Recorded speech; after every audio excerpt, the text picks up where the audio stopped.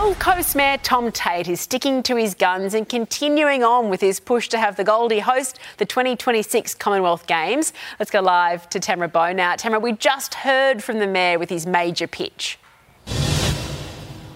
Yeah, Eddie, refusing to go down without a fight. Mayor Tom Tate is hanging on to this idea with both hands. He believes if he can get in front of the Prime Minister and the Premier upon a return to Australia, he has a really good chance of bringing the Com Games back to the Gold Coast for a second time. He's already got partial support from the federal government. Annika Wells, the Sports Minister, saying she'll seriously consider the proposal if she knows that the state government is 100% behind the idea, which is where we hit a bit of a snag. Acting Premier Stephen Miles fronted the media yesterday saying thanks but no thanks. His government has enough on its plate trying to plan for the Olympics without throwing a Com Games into the mix as well. But look, Eddie, Tom Tate says a scaled back Games would only cost about $1 billion to host and it'd plug double that back into the local community.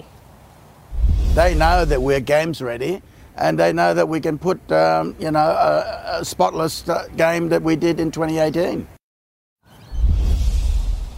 So, look, Eddie, we'll just have to see if Tom Tate's got more in the tank. I'm sure he'll come out swinging again today on this one. Watch this space. Thank you, Tamara.